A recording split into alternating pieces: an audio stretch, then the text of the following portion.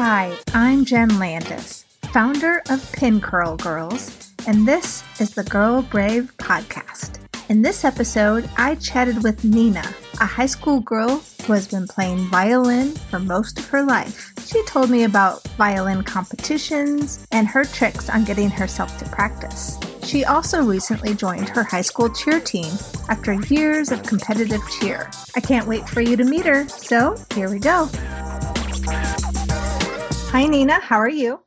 I'm doing well. How are you? Good. Thank you so much for being here today. Thank I you. wanted to ask you a little bit about yourself. How old are you and what grade will you be in next year? I'm 17 years old. I am heading into my senior year of high school. I love cheerleading and playing the violin and giving that environment for other women to be positive about themselves. How long have you been playing the violin? I'd say I started probably in like 4th, 5th grade, transitioning from all of that, like first learning to like getting to meet all my friends and competing with it has been just a really incredible journey. So do you have any favorite memories of playing the violin that you can share with us? Oh my gosh. So starting out, I met my best friend in elementary school through the violin and orchestra. And we've gotten a lot of opportunities to travel together. We went to Chicago our sophomore year of high school. Really incredible to not only, be with those different professors that were guiding us like musically, but to like get to experience that with your best friends just around Chicago in a city that you're not around a lot. And I guess on your own a little bit with your friends. So what does it look like for you day to day with your practicing violin? During the school year, it's a lot of preparing for, concerts, different playing tests, and, different state-oriented competitions. And then I'd say like over the summer, I work privately with a separate instructor that kind of just like teaches me little things about technique. And I kind of get that one-on-one rather than a large orchestral setting, which is great because I can get that feedback addressed to me personally. But like practice, I'm maybe the best at it because I have to balance it with cheer practice and all that other stuff that and work. And it can be kind of stressful, but do my best to get practice in. I have a daughter who's 11 and she is taking viola at school. Hates to practice. What advice would you give someone that's starting out that just is like, I don't need to do this. I don't want to do this. And then how you've learned over the years and learned to accept it. It's been a ongoing problem with me since I was a kid. I played piano as a kid and we were homeschooled. My mom was always like, I'm going to set the like kitchen timer for like 30, 45 minutes and you're just going to go practice. And I would always just find myself just like, I don't want to do it. And I'll just like waste 45 minutes of my time. And it comes from just lighting like that passion inside of you to want to practice, to like see an end goal and be like, have like a, an annihilator or something that you see this fancy or like famous violinist doing all these complicated techniques and whatnot. And you have to be like, okay, well, I want to sound like that. I want to do that and make my music give that, I guess, emotion to it instead of just apathetically playing your instrument. And you have to understand that it does take work, which that's the downside, right? So rewarding yourself along the way, giving those practice goals has been a really big advantage. And then I guess being in high school was the time where I really decided that I want to get a little more serious about it because there were these competitions, I guess. We have our like districts and state and all that. And it relies solely on your audition to become a part of this group. And if you want that bad enough, then you will practice. You will put that into it. And, that's what started for me because I was at 11 years old also not that into it. I think I just did it to give myself something to do because I didn't have that at the time. Did you ever want to quit playing violin and what kept you with it? I think what kept me with it was that I'd come this far. I don't plan on playing the violin in college. just because, I think that's going to be the end of the chapter for me. Whether I pick it up later in life, I have no idea. But there were times where I think that people's expectations became a little too much for me, because I had, my private instructor. I had my friends who were also extremely competitive at their instruments. And then I had, my home professors and my parents, and I didn't want to let any of those people down, but they held me very accountable, right? They expected these great things from me. And I didn't always feel like that's what I wanted. So it was difficult to want to stay with it and to just be like, well, quit. I don't want to do this anymore. But I realized that without that environment, without those people, without the structure that it gives my life, I would just be aimlessly floating through life and just going to classes and going home and doing what? I don't know. It gave me an environment, and that's stressful at times, but I think it's helped me a lot to say, okay, what do I want? And how do I separate my goals and my expectations from other people's? What would be something that you would tell yourself when you're dealing with those two different thoughts where, hey, I want this for me versus I need to do this for them? To separate, that took a lot of practice. I was struggling a lot with other, things going through life. It's your first year of high school, and I was 15 and all that. And there were a lot of nights where I was like, God, I just don't feel like I measure up to competition. And I had to look at myself in the mirror and think, I am okay with how far. All those practice videos that we've taken, I can look back on those and I think, wow, I really have improved.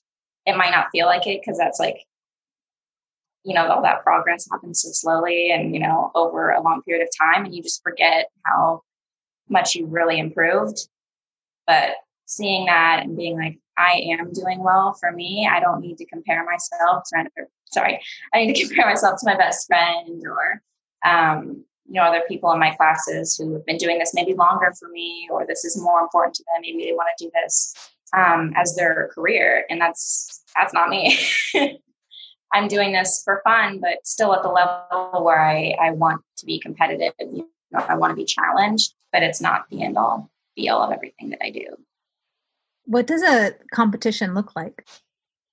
So depending on whether it's an audition to make a premium orchestra or something where they, collect everyone's best auditions from a certain area and they create the best orchestra they can. That looks like waking up super early after, a year of practicing excerpts and all scales and all that. And then you go into a room, they can't see you, and then you play your excerpt once and you're done. And then it's like you get those results in a day, 2 days. And those are my worst nightmares. I don't like when everything that I worked towards is amounted to one by any level audition, but I understand that's why they do it. A competition where I'm not competing to get into an orchestra and I'm just competing for a medal or a solo trophy, whatever.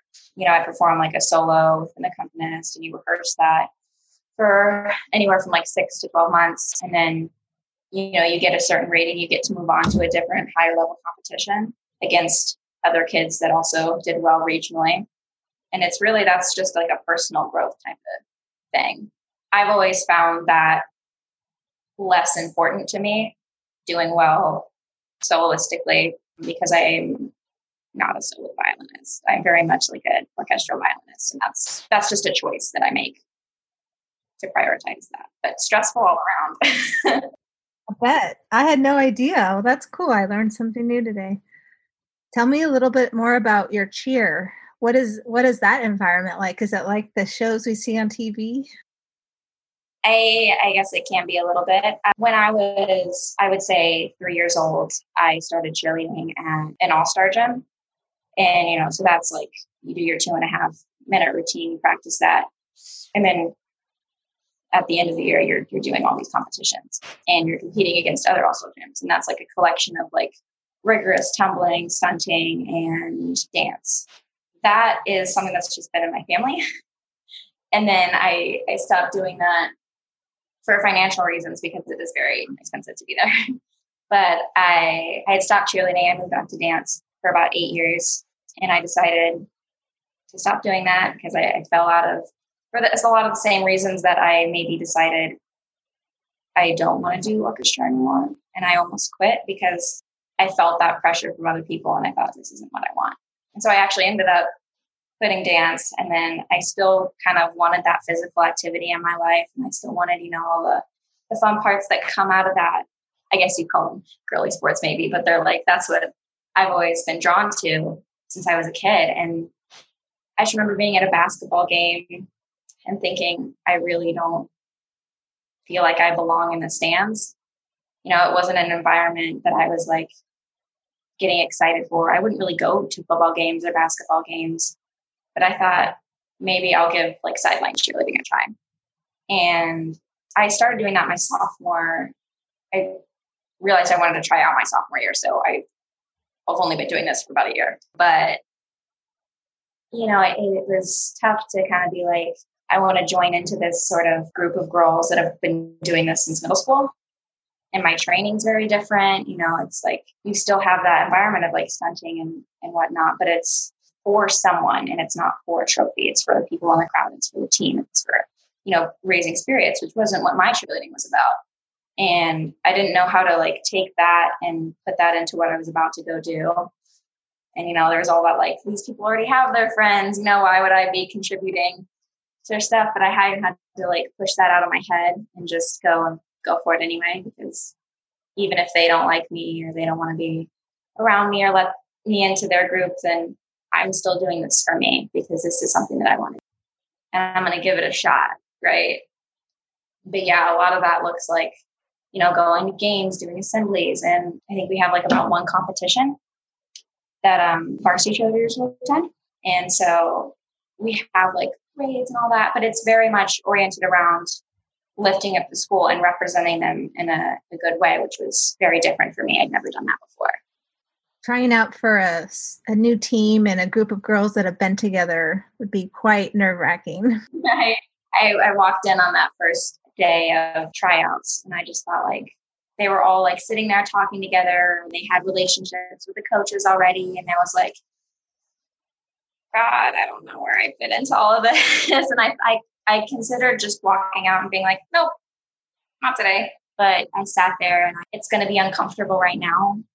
But, it just came like, you got to like get through that like weird, I'm meeting people phase. And I'm not like really close with these people yet. And it's hard, but I made a lot of friends that I really value. And if I hadn't, sucked it up and just let that uncomfortable feeling go, I wouldn't have those people in my life. And I wouldn't have the outlet that I do now that I couldn't see myself living without. Yeah. So that's very brave. And since this podcast is called Girl Brave, tell me, what is your definition of being brave? And do you think you are brave? Which I think you are after that story. I probably would not have considered myself brave a few years ago. A lot of that comes with self-confidence and being able to, confront situations head on or be confident with yourself and around other people. And I never felt like that, but a lot of it was tricking other people into thinking that I was and fooling myself into thinking it. So I do think I'm brave now, not only just in the respect of going to school, but, my family and with my close friends. So I try to take that in stride and be brave for other people and for myself. I think bravery is trying new things and going outside of your comfort zone and, meeting new people, which I was very opposed to doing that by default. And I think that a lot of people are, because it's so easy to stay in your box and your bubble and just never put yourself out there. But you really have no idea what the world can offer you if you don't. And you're going to not experience so many wonderful things and meet so many people that are going to make your life better. And, that's when I ask myself, what does that mean to me? Like, if I didn't have these people in my life, if I didn't have these people around me or my family or my friends and these activities that I do, my life really wouldn't be much, would it? I wouldn't have something worth living for. And that's what those people and activities have brought to my life, drive and importance. How do you meet new people? Like, let me rephrase that. What's a good way to befriend someone new? Gosh, I think teachers will often say, like, go look for the person sitting by themselves at lunch. And I've never, I don't know if this is just like my school. I've never seen anybody doing that because I think we're all pretty good about, making friends and giving those people that aren't comfortable making friends and reaching out to them yourself. But when you're in an environment that you haven't made friends yet, I think it's important to like participate in the conversations that are happening around you, to laugh with those people and to, introduce yourself and say hi, whether they know you or not, just from being around. It's really important to reach out to those people, or on social media as well. It's never going to be easy. I think that's the point, is you have to work for those relationships that you value. But just to go out of your comfort zone, even if your body tells you, no, I don't want to, I'm scared. What if they don't like me? If you don't put yourself out there, you never know. So you go up to people, say hi, meet new people if you're the new person. It's funny how your brain tells you not to, even though that acceptance and, camaraderie is what it craves. Very true. So during these weird times that we're in right now, there's a lot of uncertainty and stuff. How do you stay positive during your days? I have made a big effort to reach out to those people around me. Every single day is like another surprise, and it's not always a good one. But I remember those first weeks of, not getting to be with my friends and not getting to participate in those activities. My life just felt very closed off, and I had to do what I could in my own environment to keep myself active and not just laying in bed. So, I work out on my own a little bit, and then I started doing some there are these paint gym things going around. And so I had a good time doing that, and just FaceTiming people or seeing them 6 feet apart with masks and whatnot. It really has made a big difference. Just whether it be getting some fresh air outside in my backyard, or, seeing my friends and working out. It's changed my outlook on it entirely. I choose to believe that it's a silver lining where I get to see my family a little bit more. I get to be around my parents and my dog, which I wouldn't be if not. So I'm trying to just kind of take it day by day as this is a blessing to kind of get to move a little bit slower every now and again, as opposed to the fast-paced life I was used to. And then I still have my job. I still go to work on the weekends. And so I guess I'm not as socially distanced as everybody else. I do see people's faces every day, and I do communicate with them. And that's made all the difference to me. What things will you want to keep doing once we get back to our new normal that you've learned through the slowing down period? Definitely taking a minute to just breathe. I find that when things get a little bit too crazy for me or too hectic, the first thing to go on priorities is taking good care of myself, or, eating healthily, or, seeing my friends in a relaxed sort of environment where I'm not worried about a test coming up or a competition. And that's something that you have to value the most in those situations, because, that's when you start to lose sight of what you're doing. You just get clogged up in your work, and you don't take a break to, let your mind breathe, just enjoy life for a second. So just taking that meditative steps has really helped me with the stress of not having anything to do. And I hope that it'll help me going forward when there are things to do. Yes, I can't wait for those days, although I've enjoyed the slowing down, definitely. Yeah. Well, goodness, thank you so much for taking the time today to talk to me. This was very inspiring.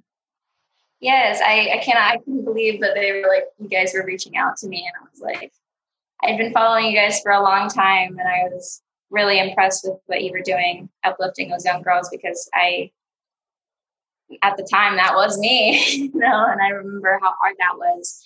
and just having that, environment of ladies that were really listening to each other was great to see. And I'm so happy to be part of that. Great. Well, thank you so much. Well, your story will definitely inspire other girls. Thank you so much. Yeah, you're welcome. Have a great day and a great weekend this weekend.